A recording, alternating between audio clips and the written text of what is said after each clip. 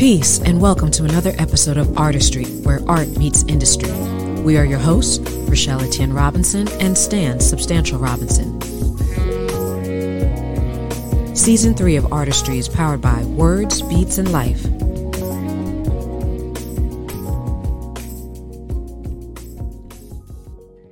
Peace. Peace, everyone. Good evening, and welcome to another episode of Artistry, where art meets industry. We are Rochelle Etienne Robinson and Stan Substantial Robinson. Indeed. Today, as always, we have a special guest. In the house. Yeah, man, the homie A1. Yes. Super dope, amazing indie hip hop artist. Has done a lot of groundbreaking things in the industry while preserving, the sound that a lot of us grew up on. You know what I mean? He's also co-owner of Don't Sleep Records. And more importantly, one of the many reasons why I got love for this brother, man, he's definitely he's a member of the Brotherhood of Fatherhood. You know what I mean? And he's married to a dope MC too. This dude is just winning on all fronts. So let's bring this brother in. And he's from VA. And he's not from. Well, not from now. Hold on. You can't be doing that to Brooklyn people. You know that might be a problem. You know what I'm saying? Can't be doing that to Brooklyn folk. Well, we'll get into that in a minute. You know what I'm saying? All right, let's bring this good brother in though. Clap it up, everybody. Woo-hoo. Welcome. What up, A? Hey, how you feeling, man? You're feeling great. I can't complain. How y'all doing out there, everybody? I hope everybody's well. We are, man. We can't complain, man. Happy to have you here, brother. Yes. And so likewise. we're gonna get right into it because I know we have a lot of questions for you regarding your creative journey and just your creative process. And so first and foremost, because all of us, the last 2 years have been challenging in some ways, rewarding. What has been your last 2 years been for you and your family? During the pandemic, it started off slow. We didn't know what was happening. We didn't know what was going on. But then immediately creativity started to pick up as you at home doing nothing, waiting on, news or something to happen. So it got extremely busy. Yeah. That's what happened to us. I just got really busy. So I've been just creating the entire time and just put my foot on the gas and didn't let up. And it's probably been the busiest that I've ever been, to be quite honest, in this whole journey. Wow. That's awesome, man. That's awesome. Yeah. So we started off with a little bit of a debate here on, who you repping for. Oh, no, it's not a debate. You know what I'm saying? I feel like no matter where a Brooklyn person moves in the world. You still from Brooklyn? Yeah, it's forever Brooklyn. You know what I mean? No doubt. So go ahead. So tell us. So, okay, make it clear for us. So you were born in Brooklyn? Yes, I was born in Brooklyn. Moved to Virginia when I was about 9 years old. Okay. And I've been here my whole life. So even though I was born in Brooklyn and I draw inspiration from Brooklyn, I'm very much a Virginian, very much part of the ecosystem here in Virginia, predominantly in Hampton Roads, the 757, where I grew up, spent most of my time and honed my skills. So I definitely consider Virginia my home. I love it, but New York just always has a certain energy that you just have to pull from, especially being the birthplace of hip hop and just timing. And, I think that a Substantial could relate, like, I know you went to school out there, lived there, you know what I mean? And the whole nine. And I think that you could relate to that energy being there while the timeline of hip hop is actually coming into prominence. So you can never, ever imagine what that is for an MC, seeing it, just happen before your eyes. Like, I never forget being a little kid going to Albee Square Mall, and you just see the rappers that you just saw on Video Music Box. Right. So it just was a way that you felt like I can do that too, because they're right here. You know, Right. everyone is tangible. So, you know, I really appreciate New York for giving me that foundation. Yeah. Yeah. What was it like though, being from New York and then moving to a place like Virginia? Like, you know, that I'm sure that culture shock. Like, you know, like one place is kind of New York is so busy, right? Like it just has a busy energy, even off the late night. You know what I mean? It might not be a lot of people out, but you just still feel like there just feels like there's activity all around you, even when you don't see other folks. And so, what was that transition like, going from that to moving to VA?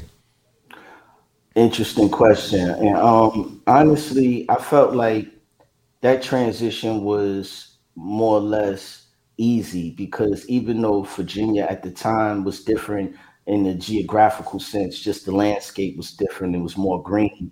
You know, I was from the concrete jungle where it was all asphalt and bricks. You know, coming to Virginia, you get that landscape, and especially in Hampton Roads, you know, I lived on the peninsula, so I'm surrounded by water, just a Wow. Right. beautiful place.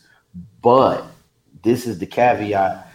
I came with uncles and aunts that was teenagers in their early 20s. So immediately we found the trenches, you know, and found and found the activity, you know, and found where everything was happening. So I quickly found myself in Norfolk, you know, places on the borderline of my city, Newport News and Hampton, neighborhoods like Glen Gardens and Woodson. Quickly found myself there, meeting kids from there, you know, which we would call the urban areas, you know, Right. but that's where the music was. That's where everybody was kind of congregating, and you know things were happening, you know, musically, sonically. So I was drawn to that energy. You know, I was drawn to the East End or the unsavory places because that's where the creativity is sparked, and that's where all my friends were from. So it wasn't that much of a difference, to Right. be quite honest with you, when you Right. look at it Right. from that perspective. No doubt. No doubt. Right. What would you say was your first introduction to the arts? I would have to say the jams in the park, the block parties. So, you know, that's where I first heard the music. It wasn't the TV or the radio; it was right outside, and it was so different from me because radio. It's funny that radio became segregated because when I was a little kid, very little, radio was very gentrified. You know, before the advent of urban radio, you could be riding down the streets and you know you can hear a Run DMC record, and then they'll go right into like Queen, you know, Yeah. another one bites the dust, you know, because Yeah. the breaks were really heavy into the Hmm. culture. It wasn't until the mid '80s when I started to listen to radio shows like um, Chuck Chill Out and Didi Red Alert, you know, that I really was like just locked into hip hop. But I would say I got my first experience and taste of it outside, and I immediately wanted to be a part of that. And you know, I also would like to shout out Video Music Box and Ralph McDaniels for bringing it, you know, on public access TV right into the home. You know, because I was from a neighborhood you couldn't have cable, but we had Channel 31. So, you know, it made it possible for me to be, you know, see videos and hear the music very early, as opposed to some of my friends who, you know, had to wait on Yo MTV Rap. Ralph McDaniels was first, Yep. just so Yes. people Yep. Super know, you fast. know, yeah, yeah. Yeah.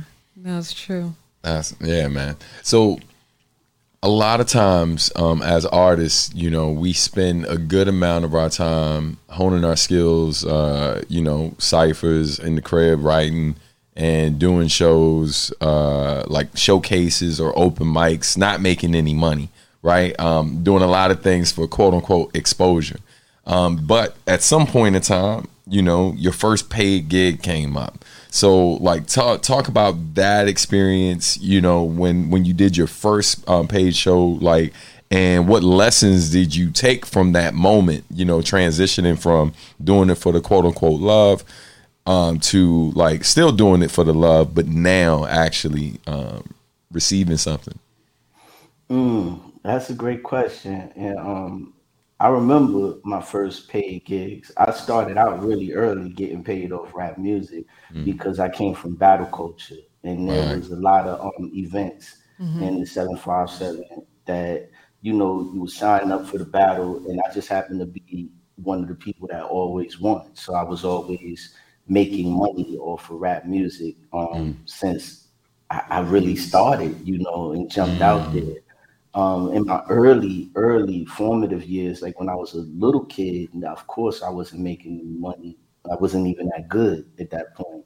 But by the time I was in my late teens, early 20s, I was already earning money, in battles and things like that, and local shows that, paid. It wasn't exorbitant amounts, but it was just still, you earned it because you had to go through these tournaments and these battles. So I felt like I earned it, and I walked away from it thinking, well, if I can make money, in a tournament setting, maybe it's time to do some other things. And that led me to making my own mixtapes and selling them and making money that way. So I just basically took my winnings and reinvested back into myself to continue to make money. And, I survived several summers like that,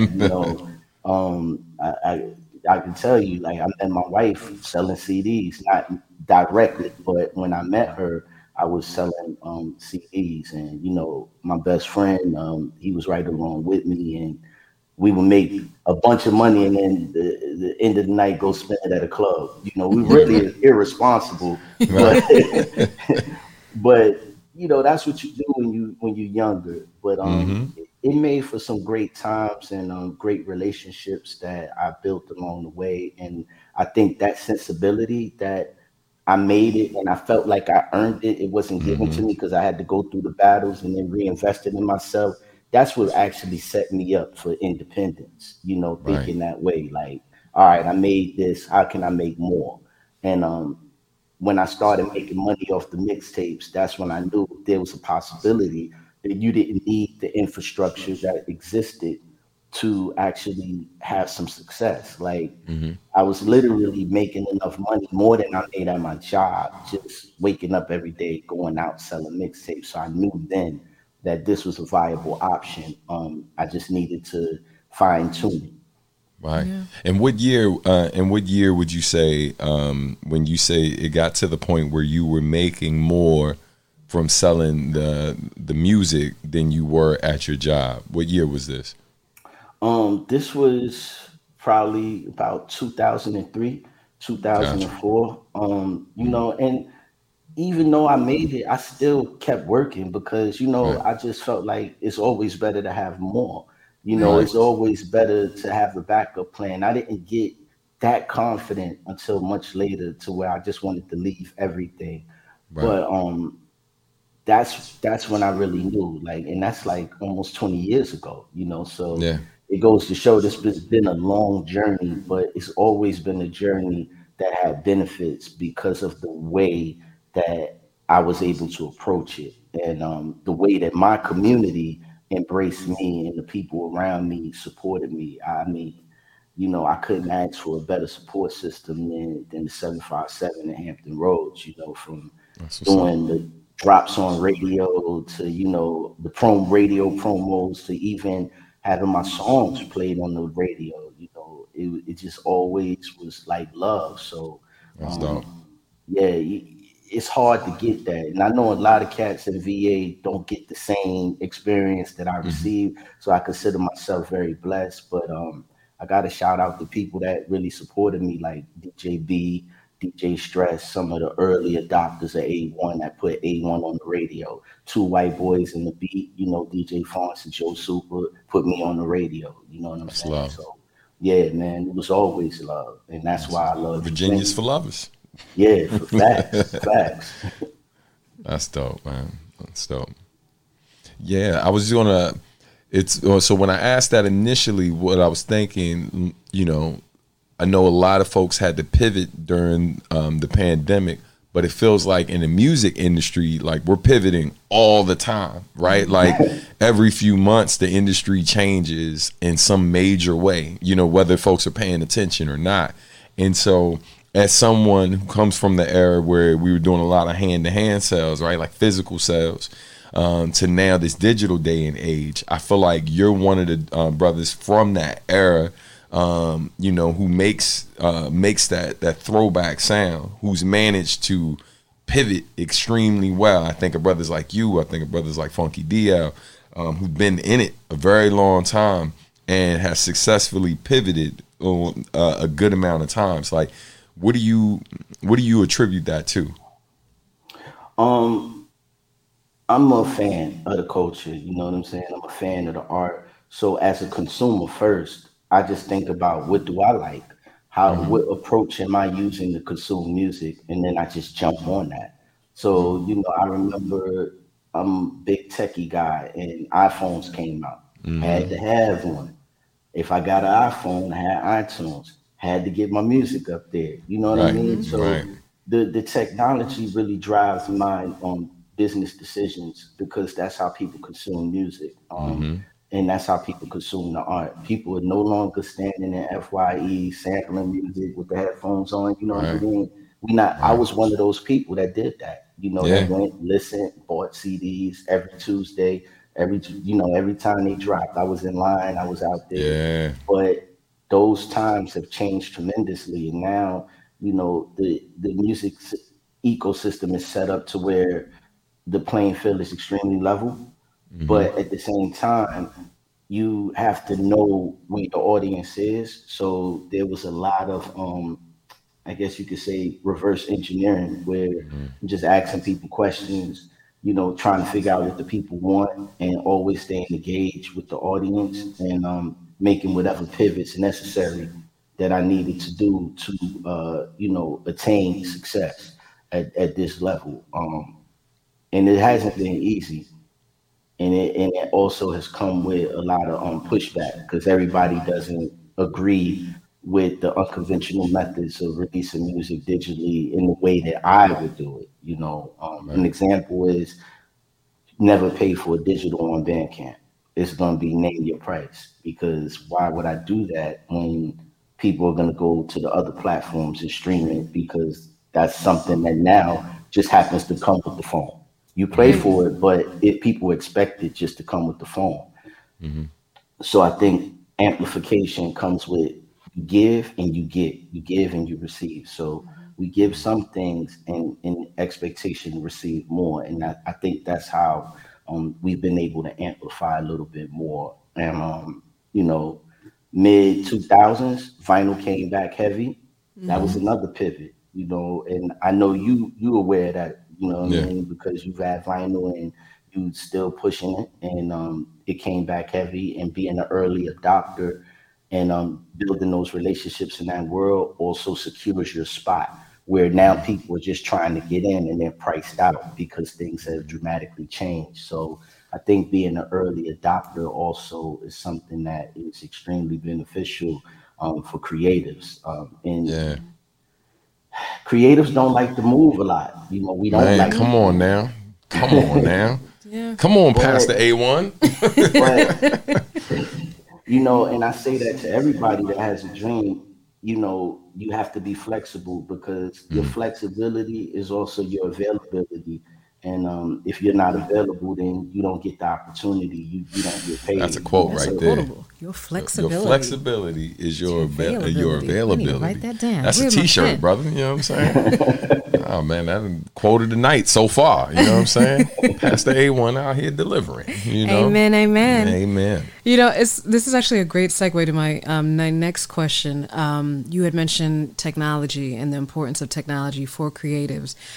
So now we're going to talk about Shop, right? So what soft skills, as well as far as programs, software that you utilize that helped in your development as an artist?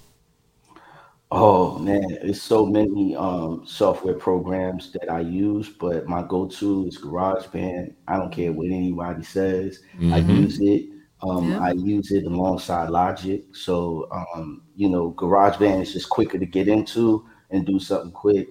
Logic has more bells and whistles to it to get to polish the final product, but they both work hand in hand. And then there's also creative software that is used, and that's all on the phone, like all of the Adobe suites, Photoshop, everything. Like anything you could think of that we make things with or try to get out there is important. I also think the Vosco app, the VSCO app for images is really important to sharpen up, the way you look online and on social media. Just so many different things. I try a whole lot of apps and technology just to deliver a better quality presentation of what we're trying to do. We selling nostalgia, but everything can't always look nostalgic.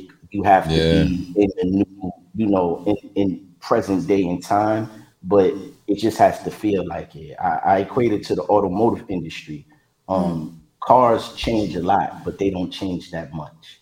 Right. And then they soften the look of cars to make it look like something familiar to you, but at the same time, it's totally new. And when you think of the innovation in automobiles, Ford is one of the companies that they thrive off nostalgia. When you look at the Mustangs, they look like the older models in the modern time. And that's done by design. That's so multi-generations can feel a connection to it and be able to purchase it, get into it, and it all feel and all touches somewhere in their heart, soul. Like, oh, my granddad had a car like this, or my dad drove his car, and this car reminds me of that. And then you see Dodge jump on the same bandwagon. So I think the American car makers understand the importance of nostalgia and the ability to infuse nostalgia into modern practices and making new products for people. So I'm a big proponent of nostalgic futurism, making people want that feeling. You know what I mean? Yeah. And I'm just trying to recreate the feeling that I got when I was 8 years old, listening to Big Daddy Kane. You know what I'm saying? Absolutely. Yeah. Man, I 100% feel you. I had this conversation. Our last guest was Naturel, and after our show from 2 weeks ago, when that finished, we probably stayed on with him afterwards, 2 to 3 hours, like we were talking that night, just catching up because we had so much history with him. And one of the things we talked about, I talked about how when I was coming out, and over the years, I'm 20 plus years in, like I never really abandoned the core sound that I established early on. And it's partly because I know if I'm in this game long enough, this sound that I might abandon is going to come back around. And when that wave comes back around, am I going to be in the conversation? Will people mention me still? Will they remember what my contributions were before?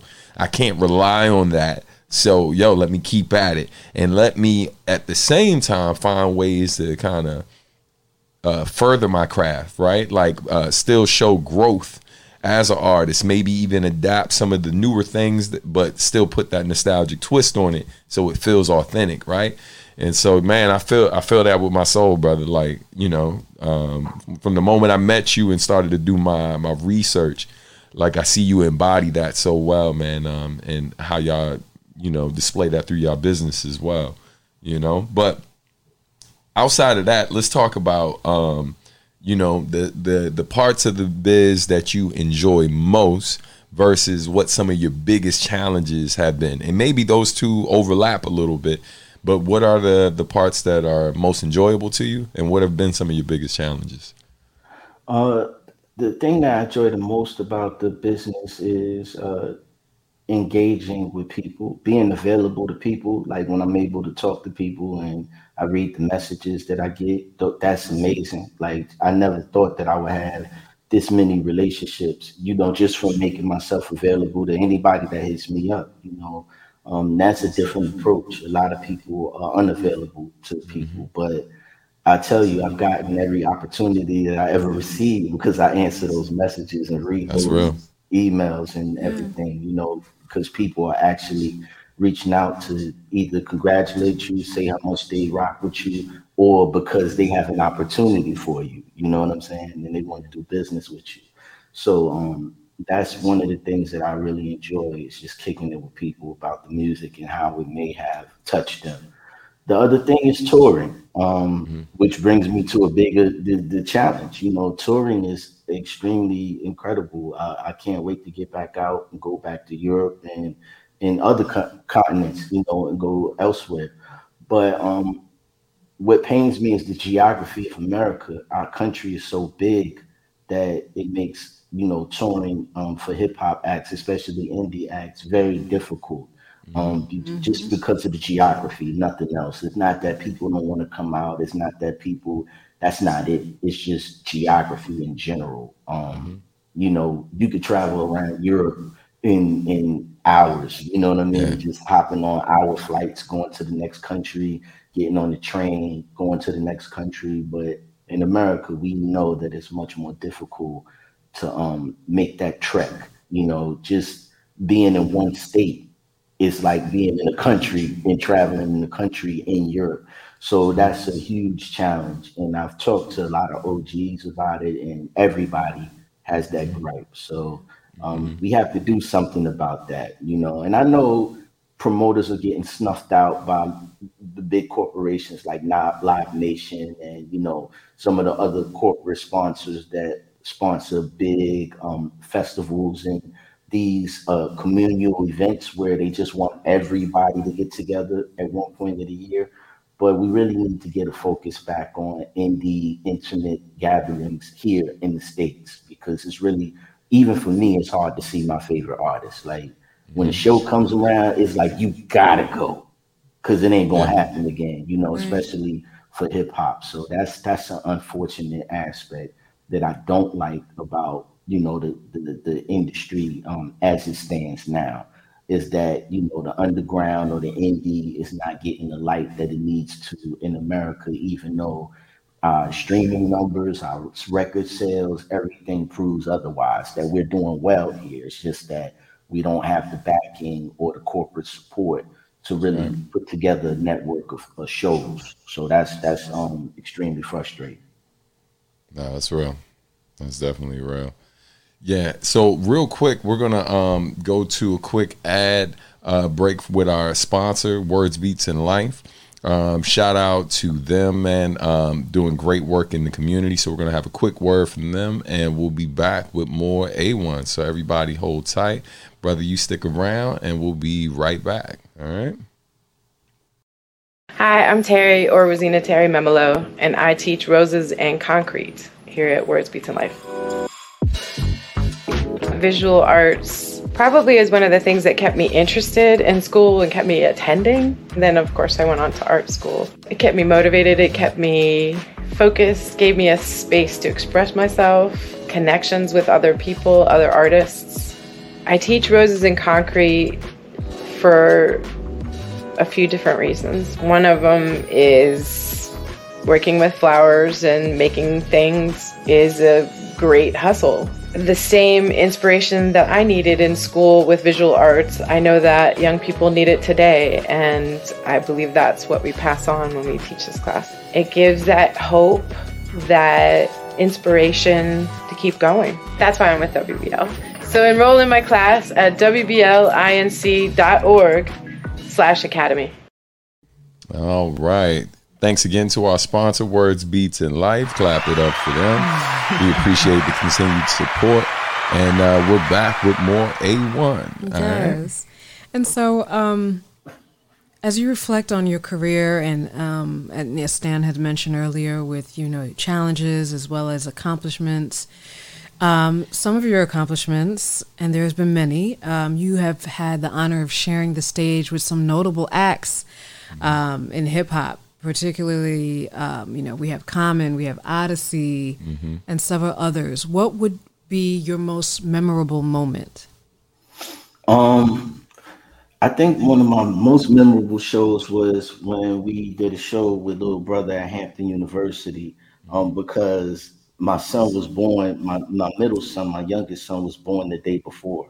So I literally was leaving the hospital going to do that show. He wasn't supposed to be born that day, but he ended up being born that day. He was a week early, so he wanted to go to the show. Yeah, that was an incredible show. We had such a great time. Everybody was so cool, and I remember the lineup. It was Little Brother, um, Kev Brown, Low Budget, and us. And our crew at the time was the Soul Students. So that was an incredible show. And I would say another one was when we opened for EPMD down at Cat's Cradle in North Carolina. I think that was like '07, and that part of that show was in the documentary in Hmm. Underdogs. Just a freestyle. I would think it was accordion, and the story behind that was we were just so hyped, and the stage was really bouncy. It was like maybe some faulty boards in there. Somebody didn't put it together, and Hmm.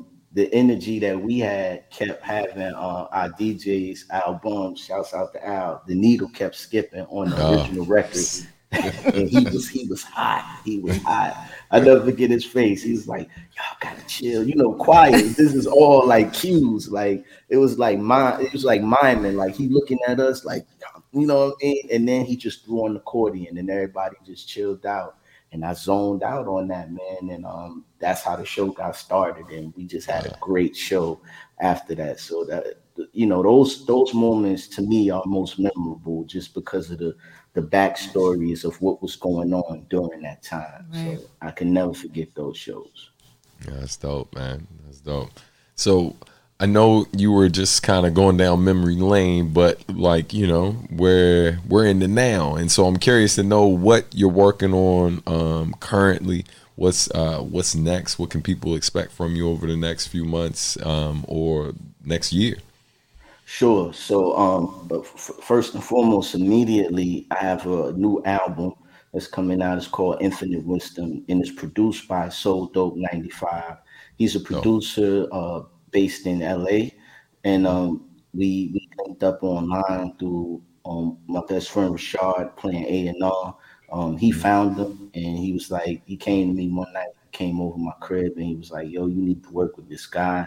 And I listened, and I reached out, and then we started just talking through chat, and he sent a few packs of beats, and the rest is history. I started working with him actually right around this time last year, so June of last year, and I recorded up until maybe April of this year, and just getting the masters back. So that album, Infinite Wisdom, will be out very soon. Our first single, Timeline, we're getting that together right now, and we're gonna Okay. get that on DSPs within this month. Hopefully, if not early July, and then the album will roll out in two parts. The first half will follow the single. And then the second half will probably be the start of school. So maybe late August, September, we'll get that going, just so people can listen to the bodies of work, and we can have an ongoing conversation and maybe make it evolve, and maybe we throw some remixes out there too. I just want to try something different with a release because these news cycles and the way that we move, social media and everything, Mm-hmm. some of the greatest work ever is coming out. It's just being pushed down by Yeah. whatever new meme or whatever new TikTok or whatever new news story or headline is out there. So Right. we just got to find a better way to cherish the art a little bit more instead of making our music disposable, because Yeah, for that's sure. that's kind of what it feels like right now. So I just want to do things a little bit differently to keep everyone engaged and in conversation. No, I feel you 100%. Yeah, and you bring up a very good point about how your creative process, how things have changed, and how would you say your work has evolved throughout over the years? Um, it's more solitary. Is I'm in more solitude now. I work alone more or less, and I like it that way. I used to immediately get opinions and share music with everyone, and I don't do that anymore. Even some of my closest friends, when I put out music now, they hear the final product. They hear what everybody else hear. They don't get to influence me in any way, because sometimes you have to protect your energy as a creative, because other people would impose their ideas on you and then kind of take you off course. So if you believe in what you're doing, you should stay to that course and keep it very personal and close to the hip. You know, as an MC and as a lyricist, I think that's an important part of not letting anything intrude or impede on your messaging, what you're saying and what you're trying to get across. Because, you know, technically we are writers and poets, and, you know, this is like literary in my opinion. So somebody might say something and throw you off and change your trajectory of where you were supposed to go. So that's how I evolved. I'm more protecting of my art form until, you know, the finished product is out there.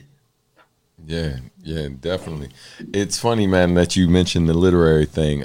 So we were messaged by a super fan of yours from France, and the brother wanted to know, like, if you would ever consider writing a book, like, to really document your journey and your different experiences. He really admires the music you make. He admires what type of man you are. He spoke on, like, you know, how he admired, you know, you being a family man and how all of these things affect the type of art that you create. So that being said, is that something you would consider? Is that something in your future? I never say never. I've thought about it, but sometimes I'm so modest that I'm like, don't nobody want to read a book about me. Like, why would I write a book? Who am I to be writing a book? You know. But I do have journals that I keep that I write consistently. You know, I probably have a book just of my thoughts, just that I, you know, write down just to kind of decompress and you know, reflect on the day or whatever was going on with me. So maybe that might be a part of something that people want to look at, you know, to see what I'm thinking, my journey, you know, and outside of just music, just who I am as a human being. Maybe one day I might unleash that, but I think it's a great idea, and I think that eventually I might feel that I'm worthy of writing a book about myself. But you know, let the legacy tell it. You know, there's a lot of books out there, they albums, man. You know, that's what's really what I'm putting out there. But I'm not gonna count it out because I didn't think that anybody would want to see a documentary either. So you know, yeah, I was gonna bring that up, man. Like, you know, we saw Underdogs, man, and, you know, from one MC to another, I greatly appreciated seeing your journey. You know, seeing, like, your accomplishments over the years, like, you know, the relationship with you and your wife, all of those different things. And I'm sure many other people enjoyed it. In fact, I remember you posting about Masta Ace actually stamping the documentary and how much he felt it. And what did that feel like? You know, like, you know, having a legendary Brooklyn MC bigging you up like that, you know? I'm sure you grew up listening to him, right? absolutely. When you have one of your heroes, you know, shout you out, it's the ultimate compliment that you can ever receive. You know, Master Ace is someone who I respect, you know, highly. Like, I have a high level of respect for his journey, and I actually model some of my independent sensibilities from what he's been able to do in terms of just going from this huge mainstream artist to refining what he was doing for independence, and that's incredible. And the staying power of that, it's like Master Ace has two different careers, and it's like the one career is a legendary, you know, some people might say old school artist, you know, back with the symphony, but people also have to understand he was extremely young, you know, when he started that career. And then he has the evolution of that, you know, in the 2000s, you know, with disposable arts and, you know, that evolution, Long Hot Summer, you know what I'm saying? Like, and those albums mean so much to people, you know what I mean? I happen to just been around for the entire journey from the symphony, you know, Born to Roll, you know what I mean? And all of that, and into that new independent era that he flourished with. And, it's amazing. And I admire artists that know how to constantly reinvent themselves and pivot in ways that make sense for the time. And he's one of those guys that just was able to do that so well, to where, you know, somebody's granddad knows who Master Ace is from what he did when he was a teenager. But that grandchild loves Master Ace for what he's doing right now. You know what I'm saying? It's crazy. Yeah. And that's when you win it. Yeah. And Symphony is definitely a classic. Yeah, for sure. For sure. One of the things I wanted to point out too about Master Ace that connects with what you've done. Master Ace has also occasionally over the years partnered up with, like, you know, one producer to make a project. And you, although you got the new project coming where you've partnered up with a producer you haven't worked with before like that, most people know about your work with Phonics.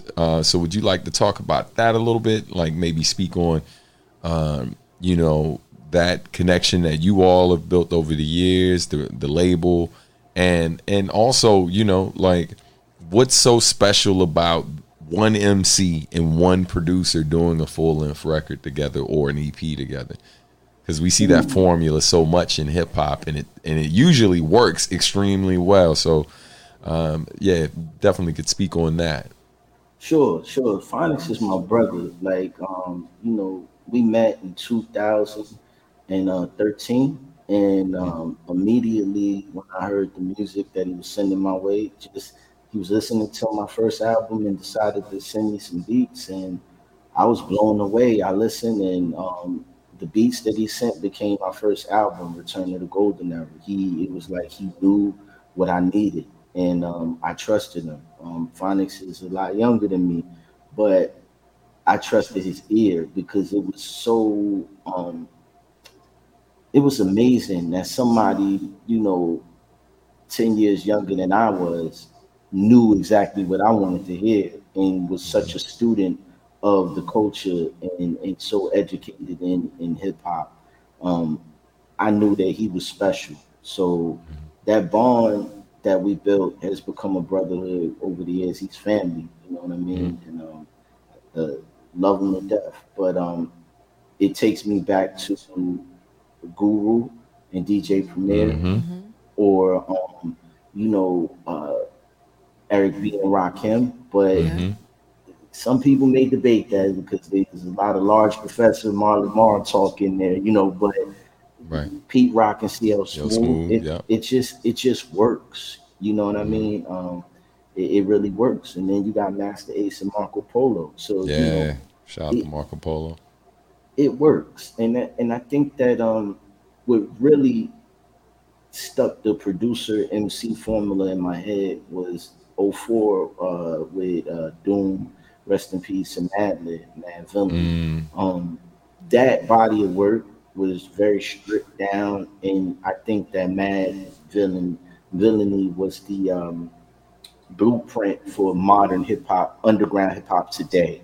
I don't think that we have evolved even further from that. I think that we're still in that pocket, and there's people who still enjoy that stripped down version of you know, nostalgia. But again, it came from one producer, one MC, and it's just easier, especially when as an independent. We all know that it's very hard to get a few people together. Imagine what it takes to produce a whole record and how many people have their hands on it, how many other musicians you're dealing with, and it becomes a logistics thing. You know, where the files, how someone wants to be paid. Are you directly talking to the person or talking to the manager or talking to the manager's manager? It can get really complex, and I think simplifying things is just so much easier for the audience to follow. It offers a lot of cohesion and a cohesive sound, and it's better for storytelling. So when you think about music is still a product, and every product needs a story behind it. You need to be able to tell a unique story about the product. And I think that what multiple producers, like a bunch of producers on projects, remind people of is corporations and just putting things together. I don't not cats who do that. More power to them. There's guys who make incredible albums with multiple producers. But I think that that's for a certain audience and that's for a certain type of product, which is a more commercial product that needs to be a certain way for a wider audience. But I think for what we do, cohesion is what our listeners want, because I think that the independent hip hop listener is just more educated and well versed in their palette of what they want to hear, and cohesion seems to be a huge factor in if they rock with you or not. I read comments and I watch reviews of albums, and the main thing I hear, it was all over the place. People like saying it was all over the place. I couldn't follow along, so I think one producer does help that. Yeah, no, for sure, man. And what I was gonna say is, that's another thing I relate to a lot. Shout out to my phonics, Marcus D. I appreciate him. You know what I'm saying? And I feel like y'all are like we're multiverse. You know what I mean? Y'all a multiverse version of us, right? Like, or vice versa. You know what I mean? In a perfect world, we'd be torn together at some point. You know what I'm saying? Get that Bop Alloy. Yeah, man. A little, substantial A1 Phonics and Marcus D. Put it in the universe, Yeah. And shout out to the brother in the chat. He's the I think Laurent is the one that sent the question from before that we asked. That's my bro. What's up? Bonsoir. It's mad late for him too. Yeah, for sure. So in addition to being, of course, a talented MC, you are a business owner. You co-manage, co-own your own record label, but you also have another title, too. In fact, you are a husband and a father, and so how does that inform your decisions as far as how you approach being an MC and as a business person? Greatly. Everything that I do, my family is in my mind. For every decision I make, I have to consider my entire family, all my children, my 3 children and my wife. I have to consider how will my career decisions impact them. So that's first and foremost in every decision that I make. That determines if I'm coming to your city or not. That determines if I'm doing a record with you or not, how is it going to impact my household? And I think that's just kept me grounded, and also kept me from making some bad decisions or decisions that wouldn't be advantageous financially nor worth my time at times. As MCs, we always want to do something. We always want to get out. We want to perform. We want to work. But sometimes you have to think that all money is just not good money. My Uncle Angel always would say that all money ain't good money. It's the truth. So my family and their comfort and their well-being is my primary focus, and I make my decisions based off of that, because there has to be some balance, and I always consult with my wife. She's like my de facto manager. Every decision goes through her, whether people know it or not. So if I say no, blame Tiff. Nah, I'm just kidding. No, I'm just kidding. But she does help out a lot in terms of just making this thing work, and she's a better judge of character than me, so she's like got the spidey senses up. So that's why you got to keep the wisdoms around. Absolutely. She does the smell test on everything. Yeah, right. But it saves me a lot, and saves me financially, saves me from a lot of heartache and a lot of frustration, because there's so much work that goes into making a product that actually gets out to the people, gets out to consumers, and we want to make sure that it's always on point. And you need a second set of eyes to do that, and who better than a person who knows you the best? That's real. Absolutely. That's super real. I concur. Yeah, man. Listen, hey, Yeah, look, she said it before I was. I was about to. That's the quote from Bamboozle when they were talking about Charlie Baltimore. She had dropped the gem, and they was like, "That's why you gotta keep the wisdoms around, you know." But super facts, yeah, man. But so listen. So as you reflect on your career, what would you say are like? What would you say is the biggest lesson that you learned over the years? The biggest lesson that I learned is give everybody a chance. Somebody gave me a chance. So me giving younger producers a chance or a young director a chance benefited me greatly from just returning the favors of the universe. You know, the universe bestowed some big brothers and OGs on me that showed me the game, that gave me opportunities, and I have to be that same big brother or OG to people that's coming up that are extremely talented, that also need an opportunity to flourish. And I think that's super duper important. And I wish more artists would see that, because I think that we would have more longevity for some of the cats out here. But you know, you can't teach an old dog new tricks. You know what I'm saying? I shout out to my kids because they helped me to stay open, you know, and keep me abreast on what I need to be doing.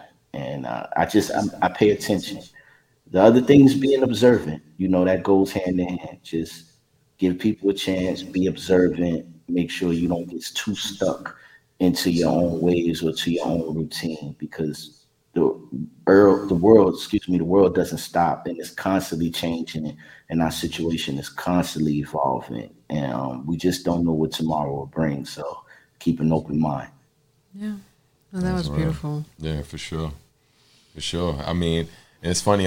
You answered what our final question was going to be, while also answering the last question, because we were going to talk about advice for emerging artists. But I felt like that right there, man, that was a major gem. So appreciate you, brother. Definitely appreciate your time and your contribution, your constant contributions to the business of music and the art that you've been sharing with the world, man.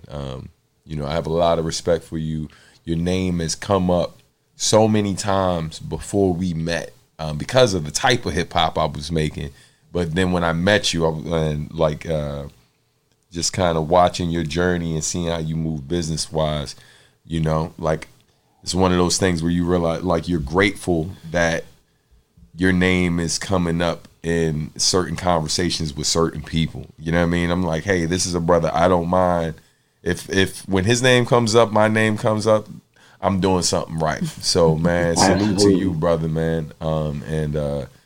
You know, much success to you, blessings to your family, all of that, you know. Absolutely.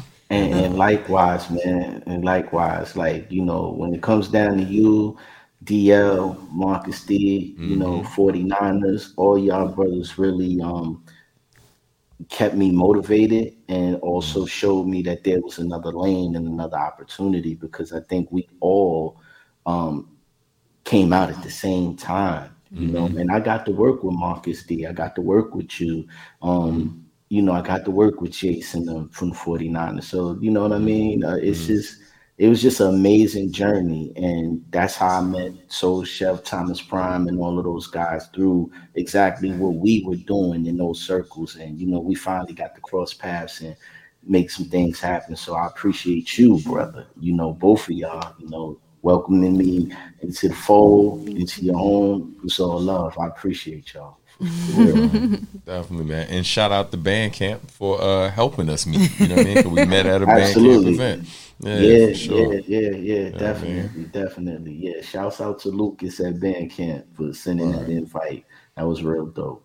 Absolutely. And my man Marcus J. Moore, who used to be with Bandcamp. You know what I mean? Yeah. Marcus, another cool brother. Definitely. Yeah, absolutely.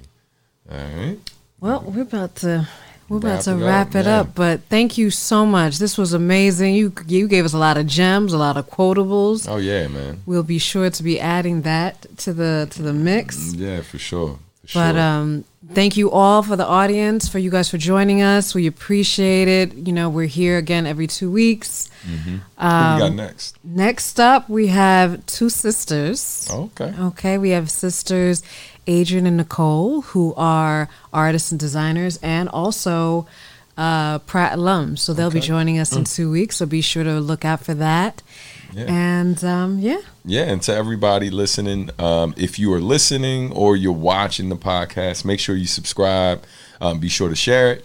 If you know of up and coming artists, man, who could benefit from these stories, from this information, absolutely encourage them to tune in. You know, we are advocates of creatives, and we're just trying to keep people informed. And the folks that we invite here are people that we greatly respect and have seen a lot of success over the years, finding, you know, along their journey, taking their own path. And so, again, man, shout out to our brother A1. We appreciate you, man. Have a great night. And to everybody else, man, thank you so much for listening or watching Artistry. All right, so we'll see y'all in a bit. All right, y'all be good. Peace. Peace.